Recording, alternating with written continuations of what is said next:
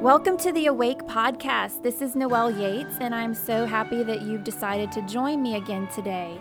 We're going to be talking a little bit about Thailand, and if you've been following along and listening to the other podcasts, then you've heard me talk about this, about my recent trip to Thailand. That podcast was called Sanitized Gospel, and I talked a lot about how my experience there really impacted me. I mean, it just rocked my world in so many ways, and I know I shared some of those stories with you already, but today I wanted to go a little deeper into this topic, a little deeper into this issue of trafficking and what it really means, and specifically how it's impacting the country of Thailand. And so we're going to answer some important questions. So to do that, I've invited a friend of mine, Kaylin Santos. She is a colleague of mine. She works here at World Help, and she's been here for about 2 years, and she's our Asia and Middle East project administrator. But more importantly, Kaylin grew up all over the world, so she really just has an incredible wealth of life experiences and really a global perspective.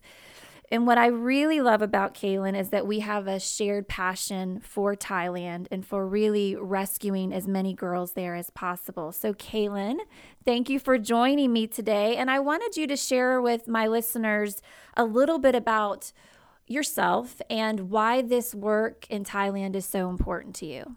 Well, thank you so much for having me. I'm so excited to be here and be able to share a little bit about this. And this is an issue that's been on my heart for many years. I can even remember as a young teenager sitting in church and hearing from missionaries about this particular subject. And I remember thinking to myself, how is this even possible, and why aren't we doing more? And since then, I have been passionate about making sure I'm educated on this topic. But let me tell you, Noel, when I touched down in Thailand for the first time last September, my world was rocked. Knowing the stats and hearing the stories was one thing, but witnessing everything firsthand, it changed so much for me, because it just felt like in Thailand there was no hidden agenda. It was like everything, and I truly mean everything, was in plain sight. For instance, in the city of Pattaya, brothels were on the side of every road that I looked on. And I remember one street that we went down, there were hundreds of girls on the sidewalk and the beaches, and they were just standing there, and they were just waiting for their customers. And to put this in perspective, from where I was, you couldn't see the end of the line of girls. They were from one end of to the beach to the other. And it broke my heart. It made me feel defeated and a little powerless. And what was really hard for me to see is that everyone on the street seemed to be fully embracing this or fully ignoring it. There wasn't anyone standing up for those girls there. And that was my realization. That realization further cemented for me just how important this issue is. So this is where I feel like we have to pay attention, because this industry isn't booming without paying customers. This isn't just a Thailand problem like we like it to be, and it would be really comfortable, I feel like, if we could sit here in our homes and just think of this problem as far away, and maybe we could do something about it, or maybe we couldn't. But we're talking about human life here. Innocent, real girls who are handcuffed to society and this sick cycle, and they can't escape it, and they need our voices. I think this is going to actually surprise a lot of people, but I did want to bring up that 50% of these customers are Westerners. And because of that fact alone, we need to understand that this is partly our problem. We have to speak up because we've been a part of this problem since inception. In fact, while many people assume that the bars and the brothels that these girls work in are owned by Thais, that's actually not the case. We know that one of the red light districts near our partner is owned by an American who rents his property to about 40 bars, and 30 of those he personally owns and manages. So it's Western investors like this man that are encouraging this cycle to continue, because they open more and more bars, which in turn continue to run the industry. So I know that was a really long answer to your very short question, but that's why this is important to me. And I love that you brought up that point about our responsibility as Westerners. That same point impacted me so much when I was in Pattaya, which is the birthplace of the sex industry in Thailand. And I remember being told that it all started during the Vietnam War. So it was once just this quiet little town. When the soldiers started coming there on R&R, that's how everything began. And so it really does make you look at it in a different perspective. And I think a lot of these facts are surprising to most people and to a lot of our listeners. But it's these kind of facts that we need to sort of wake us up to this issue. So that's what we're doing today. So let's discuss for a few minutes, some questions a lot of people would have, maybe even some misconceptions on this topic. And let me just start by putting this out there on behalf of Kaylin and I both, that by no means are we claiming to be experts on this issue. We are just a couple of girls who are very passionate about something and on a mission to not just be passionate about it, but do something about it. And so we are immersing ourselves in this issue. We've both been there. We're learning as much as we can. And all we want to do is share with you what we've learned and kind of pick up on some of the questions that we've noticed people are asking or that we've asked ourselves. So the big one that I want to start with is just actually the word trafficking. What does that word really mean? This is a process that I really had to go through as I got deeper into this issue. I realized how broad the word trafficking is, and that you really have to understand that it's sort of an umbrella term that so many issues fall underneath of, and it's much broader than I ever imagined. And so I'm going to kind of give you a textbook definition, literally, of this. There's a report put out by the State Department every year called, in short, the TIP report. It's Trafficking in Persons Report.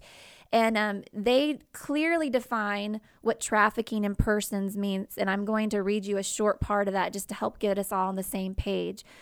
But it says trafficking in persons, or human trafficking, and modern slavery have been used as umbrella terms for the act of recruiting, harboring, transporting, providing, or obtaining a person for compelled labor or commercial sex acts through the use of force, fraud, or coercion. It goes on to say, human trafficking can include, but does not require, movement. People may be considered trafficking victims regardless of whether they were born into a state of servitude, were exploited in their hometown, were transported to the exploitive situation, previously consented to work for a trafficker, or participated in a crime as a direct result of being subjected to trafficking. So I feel like that definition, although it is textbook and we need to sort of break it down, really goes to show you all the different issues that fall under trafficking. And I think specifically as it applies to what Kaylin and I have experienced in Thailand, more often than not, these girls are not moved from one country to another. There are cases of that, but a lot of the girls that we are working with, these are Thai girls. And just because they haven't been trafficked in the sense of the word that we are most familiar with and moved to another country does not mean they are not being exploited. Absolutely, Noah. I couldn't agree more. And if we did break down that definition a little more, I think I would say it's the trade of men, women, or children with the intent of exploiting them, whether that be for sexual acts or labor or really anything else. And while it's easy to look at Thailand and label everything as human trafficking, I think it's important to point out that the true problem here is really sexual exploitation. Many people think that women are trafficked for sex while males are trafficked for labor or something like that, when in actuality, a majority of people are trafficked specifically for sex purposes rather than labor. And while we often understand this as a trap that women fall into, boys are also targeted. Here's a real life scenario that I know of. A 12-year-old boy was promised to work on a shrimp boat to help support his family. And when I say, I think I need to go back and just say that we're talking, because I kind of glossed over this, it was a 12-year-old boy. And so that right then, can you even imagine? I know you have two young boys, which I'm probably going to get in trouble for because one of them is not young, I feel like, right? Teenager. Okay. But you have one young boy. And to imagine sending him off to work for his family, that's something that really hits home, I think, for a lot of our audience. So let me just rephrase this and say a 12-year-old boy may be promised to work on a shrimp boat to help support his family. But instead, when that ship docks, he ends up sold into the sex industry, and he's going to suffer unspeakable horrors. We know that. We know that has happened. We've heard stories from the field about that. And explaining sex trafficking as a whole is a tricky thing. There's a lot of assumptions and stereotypes, I think, that people may base what they've seen in the news or in movies on. And it's almost, for me, easier to explain what's different than what most people think to be true. So I think I want to hone in on that for a little bit and give you maybe another example if you're okay with that. People may think that sex trafficking only happens across borders, like you mentioned, and that girls are trafficked in larger group, I think we picture cargo containers or trucks or even cages, if we can be a little bit graphic, because that really is reality. And while absolutely, like you said, that does certainly exist, it's not the only way that trafficking occurs. In our minds, I think we see these scary men in dark alleys who are going to pounce or waiting to kidnap their next victim, but truly that is not always the case. Our partner shared a story with me about a doctor who visited a hill tribe village and offered free healthcare services. And of course, this tribe saw him as this benevolent Good Samaritan, but here's what actually happened. He lined those girls up and examined them one by one, and then he picked the one that he wanted. This doctor told the family that she needed to be taken back to Bangkok for further medical care, but that absolutely did not happen. Once she arrived in Bangkok, she was held captive by him. And that is the harsh reality that we have to be willing to take in. And another misconception is that all traffickers are male. But I think our audience needs to know that there are reportedly as many female traffickers as male traffickers, and that's because of the nurturing persona that females give off to other females. And so they think that they're safe talking to this woman, and that this woman really has the younger girl's best interest at heart. But really what's happening is that she's just building trust to have a potential victim. So for me, I think some of the saddest cases are those girls that get trafficked in that way, that they trust someone, and then something so horrific happens to them. And these young boys and girls are sold also by their own kin. That's something that I think is shocking. I know when my husband and I were over there, that is something that, as far as for the men in our audience perspective goes, he has a younger sister. And the thought that a grandfather or a father or a brother could sell off a sister into this industry, or a sister could sell off a brother, was just so sobering and so horrific. But the truth is that these people need the financial support so badly that they're willing to take these risks and to let these boys and girls go. And many times it's that they think they're going to send them off to a job that will, or a factory that will eventually pay what they need. But what happens is that they're trafficked. And this all ties back to the cultural and the societal factors of Thailand specifically.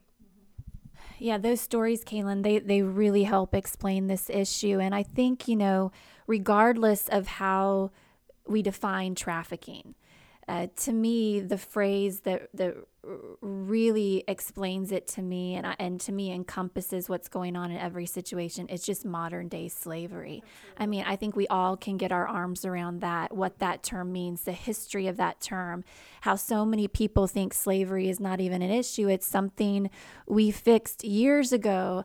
But this is modern day slavery in every sense of the word.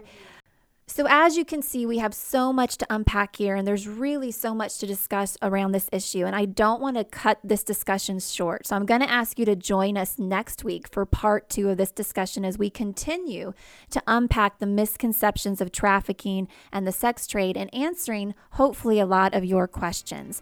I want to leave you today with a quote that really impacted me by Secretary of State John Kerry that says, "Money may be able to buy a lot of things, but it should never, ever be able to buy another human being."